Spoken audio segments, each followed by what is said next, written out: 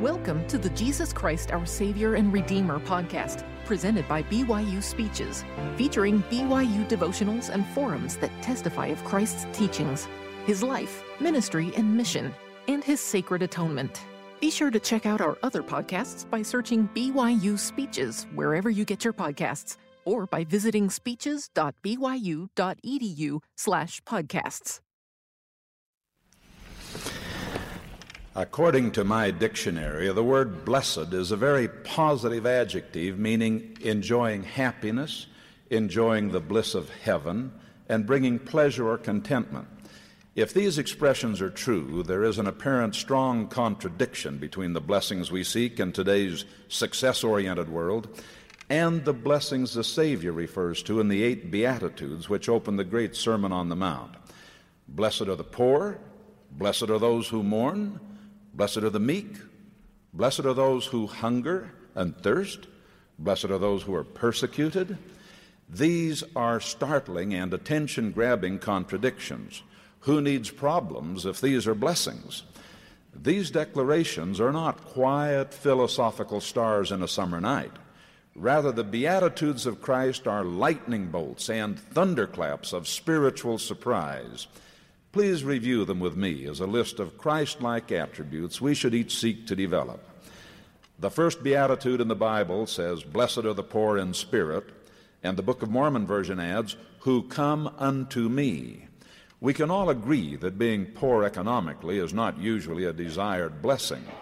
But the Savior is talking about something entirely different. He's talking about humility and subjecting oneself to the Lord in all things.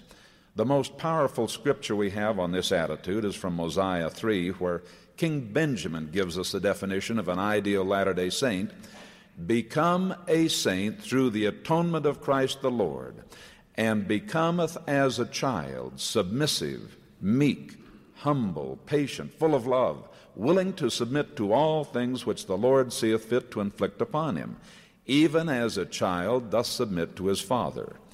In comparison to the Father, from whom all blessings flow, we are indeed poor in spirit. We are spiritual paupers, beggars even, and we must humble ourselves before God in every situation of life. I'd like to use a short version, as I remember it, of the famous Hugh B. Brown parable to illustrate submission. When he was young, President Brown, a young married man, had a nice yard in front of his home with a lawn, flowers, shrubs, fruit trees, some big shade trees, and there was a currant bush he had carefully trimmed to an attractive shape and to produce the best fruit. Noticing that the currant bush had started to branch out again, he went for the pruning shears, and as he approached the little currant bush, he seemed to hear it say, "Oh, please, Mr. Gardener, don't cut me back. I'm just getting started, and I want to be big like the shade trees." President Brown responded, "No, my little bush, I'm the gardener here, and I have planted thee to be a source of fruit and an adornment in this part of my garden, and I'm going to prune thee back to size," which he did. Many years later, President Brown was now a full colonel in the Canadian forces in France in World War I. He could see the possibility of an illustrious military career. He wanted to be the first LDS general since the Book of Mormon. He was competent and well prepared. And the next vacancy as a general should be his. But when the vacancy occurred, he was called in by his superiors and told, "We are promoting someone else over you." In effect, they were saying there's never been a Mormon general in His Majesty's Royal Forces, and there probably never will be. He returned to his quarters, crushed with disappointment, knelt in prayer, asking fervently, "Heavenly Father, why couldn't my prayers have been answered? Haven't I lived up to my covenants? Haven't I done everything I was supposed to do? Why?"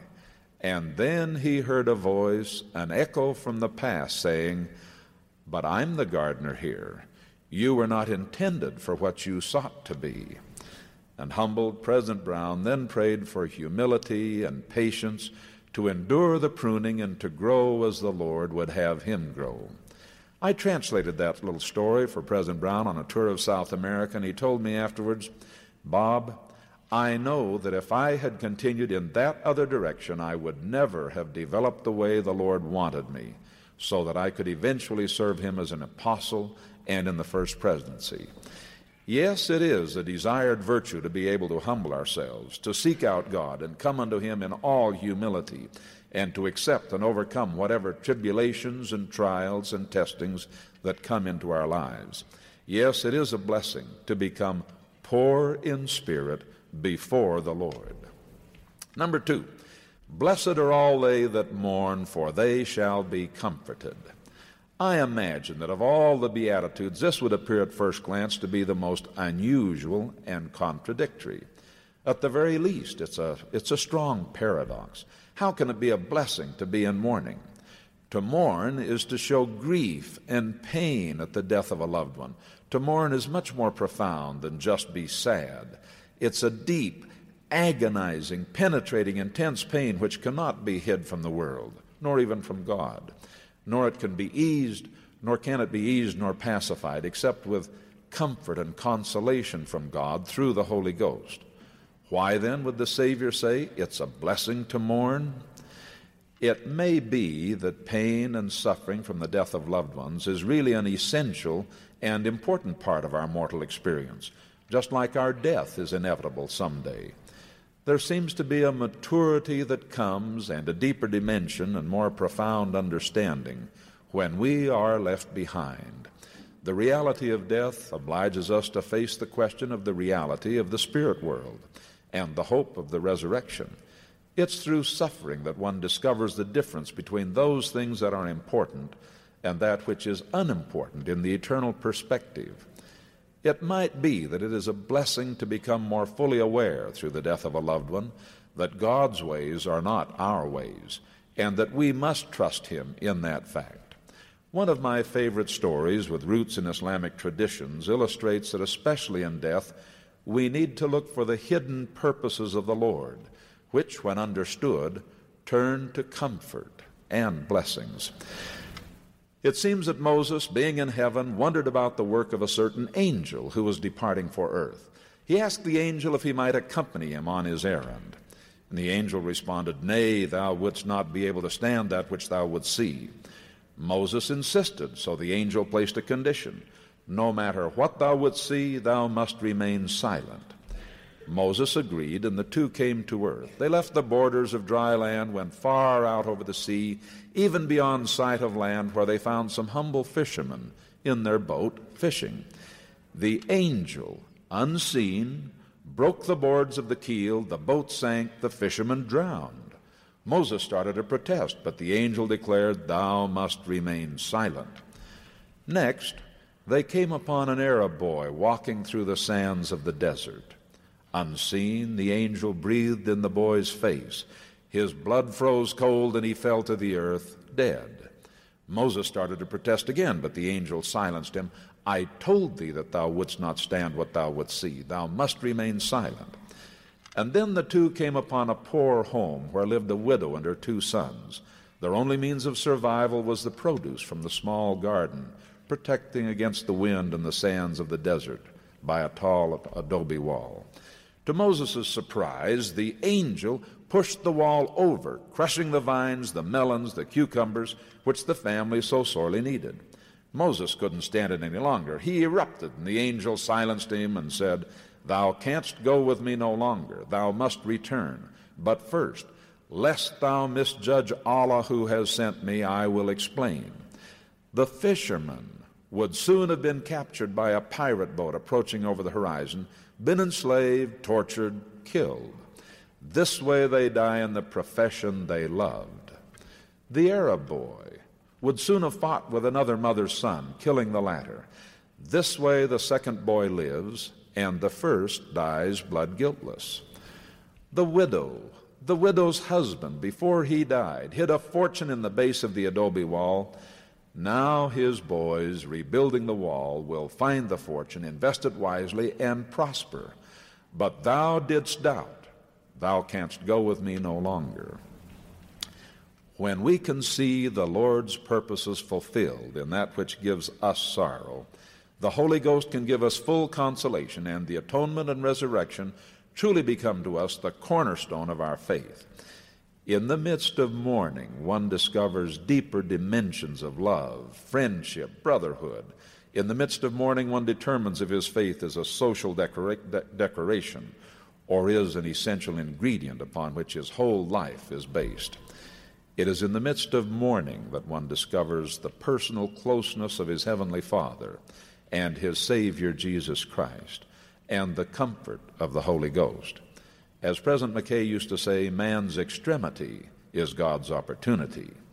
We will be blessed in mourning and be comforted as we reflect on eternal marriage, eternal families, eternal values. Number 3, blessed are the meek.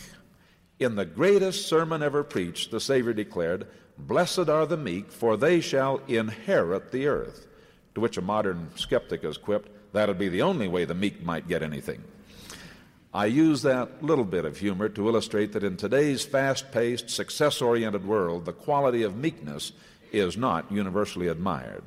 We don't usually think of successful executives as being meek, nor can we mentally accept the idea of a successful quarterback on a winning football team being meek. In fact, success in anything seems to involve quite the opposite of meekness. The Webster Dictionary gives 2 commonly accepted definitions of the word meek. First, deficient in courage and spirit, and second, not strong. No way do I want to be looked upon, nor can I imagine myself as being deficient in spirit and courage. Those are negative attributes that I want no part of. Likewise, not strong. All my life I've tried to be strong. One of my favorite slogans is plan, simplify, and be strong. In the minds of many, the term meek means to be submissive, passive, mild, retiring, bashful, soft, lowly, placid, etc. The mental image of a meek person is that of a compliant doormat, a Casper Milquetoast, who is so timid and unassertive that he accomplishes nothing, does nothing, seeks nothing, contributes nothing to the world that he lives in. Is this weak interpretation of meekness really what the Savior had in mind? I don't think so. I believe there's another better interpretation of the word meek coming from Spanish. Please allow me to share it with you.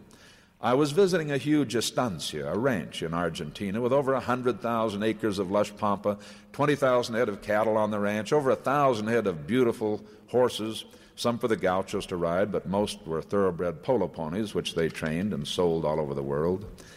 In the course of the afternoon's conversation, I asked the distinguished estanciero, the owner, if we'd see a rodeo where the gauchos would be breaking wild horses like our western cowboys. The owner was aghast. "Not on this ranch you won't," was his emphatic answer. "We would never break a horse. We don't want to break his spirit. We love these horses. We work patiently with them and train them until they are meek." He used the word manso. He said our meek horses are still full of fire and spirit, but they are obedient and well trained. He said they lose nothing of their speed or maneuverability. A polo pony has to be the finest horseflesh on the face of the earth. They're lightning fast, superbly maneuverable to follow the run-and-gun type of game which world-class polo is. He said the horse cannot be timid nor afraid of anything, but must be obedient and superbly well trained. I can see a great spiritual application now in the meaning of manso or meek. I don't feel that the Savior wanted us to be doormats to be walked on. I think he meant that we should be obedient and well trained. Today we say priesthood broke. You can be strong, enthusiastic, talented, spirited, zealous, and still be meek by being obedient and well trained. I can seek to be that kind of a meek person and be proud to have that as my goal, obedient and well trained, and still coexist in the success-oriented world in which we live. Number 4, blessed are all they who hunger and thirst for righteousness, for they shall be filled with the Holy Ghost. All who hunger and thirst for righteousness are striving to reach higher spiritual planes. President McKay said, man is a spiritual being. There is something within him which urges him to rise above himself, to control his environment, to master the body and all things physical, and to live in a higher and a more beautiful world. How many of us are striving for the higher spiritual levels as though we were hungering and thirsting for it? To hunger and thirst for something is to really strive and struggle, work and sacrifice for it. My father-in-law crossed a strip of desert on horseback as a young man, a long time ago, 60 miles with no water. He planned to meet a wagon train coming the other way, midway, to replenish his water. But the wagon train was delayed a couple of days in starting, and he met no one. His tongue swelled up, his throat was parched, the dog died, the horse keeled over. He thought he was going to die. He finally made it, but in listening to the story, I can feel the intense, agonizing, thirsting desperation for moisture, like even a man held under water gasps for air. The mightiest blessings of the gospel are not for the faint-hearted, lukewarm, coolly rational, theoretical philosopher, nor the intellectually curious. The highest blessings are for those stout-hearted souls who are on a noble quest, a crusade for greater personal righteousness. They hunger and thirst for righteousness. One of the best facets of this beatitude is that one need not have reached spiritual perfection nor sainthood to receive the blessings that are promised. The blessings seem to come from being involved in the search for the higher way. When we want to be better, when we want to be more pure, more virtuous, then we are blessed. No one should think for a moment, though, that just wishful thinking without effort is going to produce any blessings. But if we develop that hunger and that thirst that is sincere, the door to higher stairs will be opened, and we can then climb them. The blessings are immeasurable. Remember the woman of Samaria at the well? The Savior told her, and it applies to all of us, "Whosoever drinketh of the water that I shall give him shall never thirst, but the water that I shall give him shall be in him a well of water springing up into everlasting life." Jesus also said, "I am the bread of life. He that cometh to me shall never hunger. He that believeth on me shall never thirst." Hungering and thirsting for a higher spiritual life lifts one above the dark storms of this mortal existence that plague so many of us. Working and striving to become temple recommend worthy, with the goal of entering those hallowed halls, is a soul-satisfying quest with blessings all along the way. Hungering and thirsting to be ready and worthy and prepared to serve a full-time mission and to let your voice sound out as with the trumpet of an angel lifts one to spiritual heights seldom achieved before in the life of a young person. The pathway to perfection is long and narrow, but each step brings rewards, beautiful experiences, and enhanced hope of even greater things to come. The early goals of serving a mission and marriage in the temple soon are replaced with the longer-term goals of raising a family in righteousness and serving valiantly till the end. But at all stages of life, the real goal is righteousness, and everything else takes its place within that all-encompassing arc. When we hunger and thirst for righteousness, we become increasingly more strict with ourselves. We impose on ourselves higher goals and loftier standards than even our leaders place for us. The Savior talked of higher and more strict laws by saying, "Ye have heard, thou shalt not kill. But I say, thou shalt not even be angry with thy brother." And the Savior said, "Thou hast heard, thou shalt not commit adultery. But I say unto you, thou shalt not even look upon the person of the opposite sex to lust after them, lest thou hast already committed adultery in thine heart."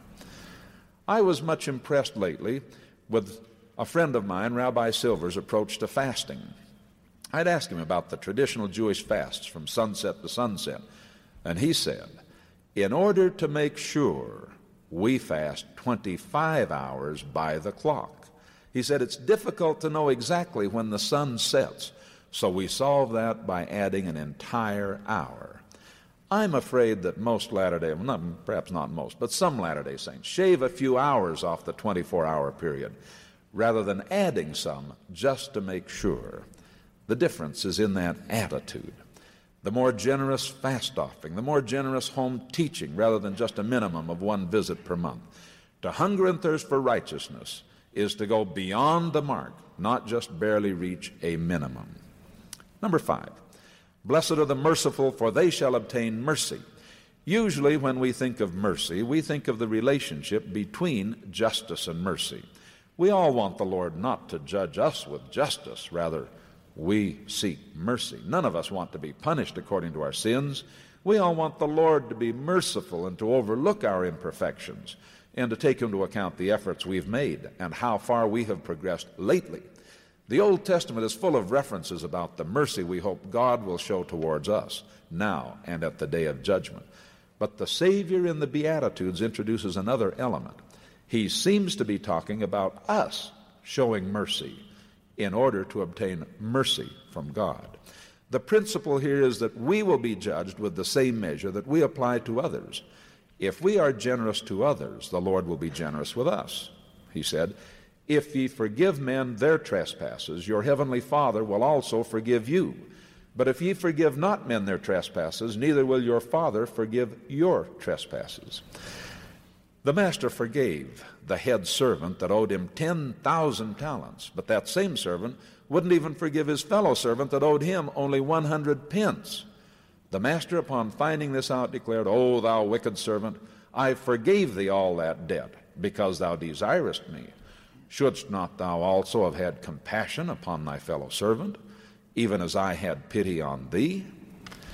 The quality of mercy is to temper the strict, severe sentence with generous interpretations and understanding of extenuating circumstances, or, like the infinite mercy of God, simply canceling any and all punishment because the person asks for forgiveness and promises to follow Christ. God's mercy seems to come from His unlimited and unconditional love for us. Our mercy towards others should likewise come from our unlimited and unconditional love towards others. Love of this sort doesn't come solely because others deserve our love. This kind of love comes from our serving and sacrificing for them. For example, our Heavenly Father loves us, not because we deserve it so much, but because He has given and sacrificed for us. Our Savior Jesus Christ loves us, not because we deserve it, but because He has given so much and sacrificed so much for us.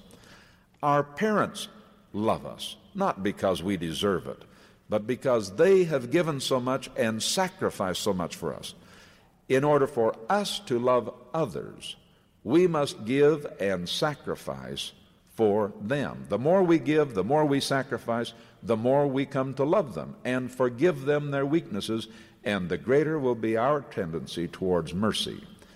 Unfortunately, some young people don't really understand this. When they don't love their parents or brothers and sisters or roommates enough, they tend to think it's because parents or others haven't earned their love or don't deserve it. It's really the other way around. If you don't love someone as much as you should, it's because you have not yet given enough nor sacrificed enough for your parents or that brother or sister or roommate or other. This is why those homes, quote, blessed with a parent suffering from an incurable disease, or blessed with a handicapped sibling, are so full of love, because everyone in the home is serving, giving, sacrificing, and that generates greater love. Just as mercy is a fundamental ingredient in the relationship between God and man, our Savior obviously expects that mercy will be a fundamental ingredient in the relationship between us and our neighbors. God so loved the world that He gave His only begotten Son. Jesus so loved the world that He gave His life, and He suffered for our sins. Oh, what love, what mercy! Can't we find the way then to be merciful to all those about us? 6. Blessed are all the pure in heart, for they shall see God. There are two parts to this beatitude. The first part is to really understand what is meant by pure in heart. And the second part is to really understand what is meant by seeing God. In Spanish, the term pure in heart is translated clean of heart, limpios. That is closer to the original Greek text. It means no stains, no dirt, no marks. It's the opposite of dirty. It's a physical interpretation, as if talking of clean clothing just laundered. It could also refer to clean water with no contamination. It's used with regard to ceremonial cleanliness after baptism or after leaving the temple. Other interpretations refer to being clean of guilt, clean of bad habits, clean of pollutions. Our English version of pure has a definitely moral or spiritual tone to it. It might be more a matter of integrity or innocence or righteousness. But in either case, pure of heart or clean of heart, we can see that the Christian ideal for us is to be both cleansed by ritual, repentance, obedience, and to be pure of heart in our actions, our words, and our thoughts. From studying the Scriptures, one of the strongest interpretations of being pure or clean of heart has to do with sexual purity. Let virtue garnish thy thoughts unceasingly. And Alma tells us that we will be judged for our actions, our words, and our thoughts. Sexual impurity is rampant in the world we live in, and it attacks first in thought, then in word, then in action. The defense against Satan is to control our thoughts, control our words, and control our actions. For this reason, the Lord and His servants warn so often and so strenuously against pornographic material of any media. No one can be clean and pure and involved in such staining, tarnishing, corrosive, degenerating influences. It's probable that this beatitude, requiring that we be clean and pure of heart, requires the greatest degree of self-examination of all the beatitudes. And it really means, blessed are those whose thoughts are pure and clean and untainted by ulterior motives or conflict of interest or spiritually degrading in any way. This person's heart must be absolutely genuine and sincere. The self-examination must be honest and humbling. All pride, self-gratification must be eliminated. Good works to be seen is not pure motivation. The second and most startling part of this beatitude is the statement, for they shall see God. We're all aware of the similar promises in the Scriptures, and we believe that each can have his own dreams and visions and manifestations. My favorite is Doctrine and Covenants 88, verse 68. Sanctify yourselves that your minds become single to God, and the days will come that you shall see him, for he will unveil his face unto you. And it shall be in his own time, and in his own way, and according to his own will. There is also the possibility that the word to see means to perceive. In fact, I checked my desk dictionary, and here's what I found. To see, to perceive by the eye, and then it goes on to have experiences of such as to see army service, or to discover or to come to know, to form a mental picture, to visualize in one's mind, to perceive the meaning of, or to perceive the importance of something, to be aware of something, to imagine the possibility of something, to call on, to keep company with, and others. Only one definition out of the first 10 meant to see by the physical eye. Quote, therefore in the ordinances thereof the power of godliness is manifest.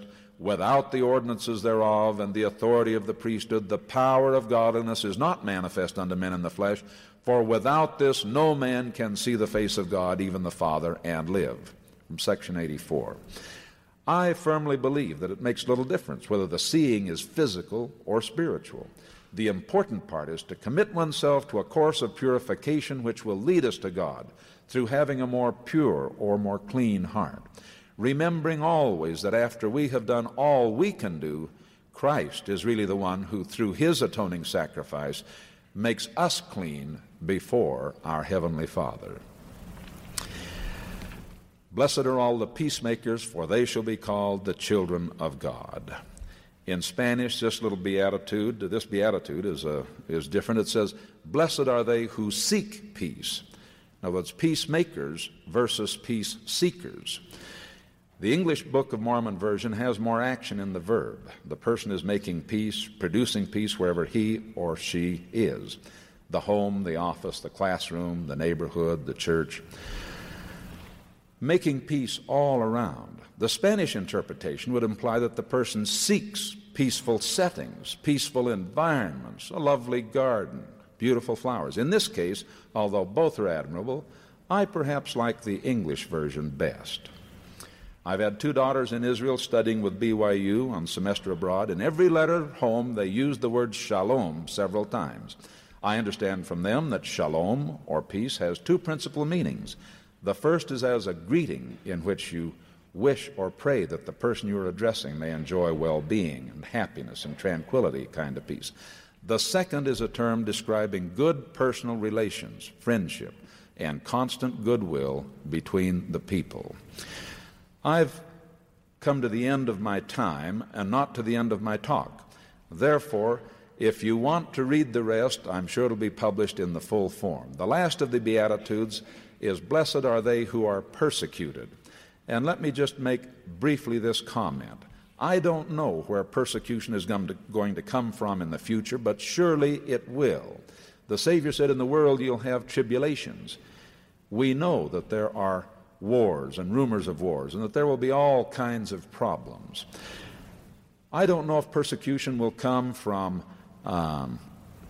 not giving the priesthood to women, or not opening the temples, or if it will come from the self-interest lobbies of alcohol and tobacco or other vices. I don't know if it will come from people who have a particular lifestyle.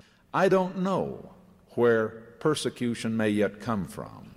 It used to be that the prophets were persecuted just for their testimonies, for saying, "I saw," like Paul, "I saw light, I heard a voice." I don't have enough time to go on, but let me close with this last thought. The Beatitudes are a formula for a Christ-like life. They are a beautiful formula to lift ourselves to a higher level of living. I pray that each and every one of us might truly understand the Beatitudes and the in-depth interpretations of them and make them a part of our life. I pray for the Lord's choicest blessings upon each and every one of you in your homes, in your studies, in your church callings and positions. May the Lord bless you as servants of Christ. May the Lord bless you, each and every one, as saints. I pray for these blessings upon you and testify our Heavenly Father is in His heaven. He lives, He loves us. I testify that Jesus the Christ lives, resurrected, glorified, exalted. He stands physically at the head of this church which bears His name. His spokesman here on the earth is a living prophet, President Benson today. And everything that we teach and preach, the doctrines, the covenants, they're all true. I testify of this humbly in the name of the Lord Jesus Christ. Amen. Amen. You've been listening to the Jesus Christ, Our Savior and Redeemer podcast, presented by BYU Speeches. Please check out our other podcasts of recent speeches, classic speeches, and BYU Speeches compilations on overcoming adversity, by study and by faith, Come Follow Me, Love and Marriage, and the Prophet Joseph Smith. Go to speeches.byu.edu and click on podcasts for more information. You can also find all BYU Speeches podcasts at your preferred podcast provider.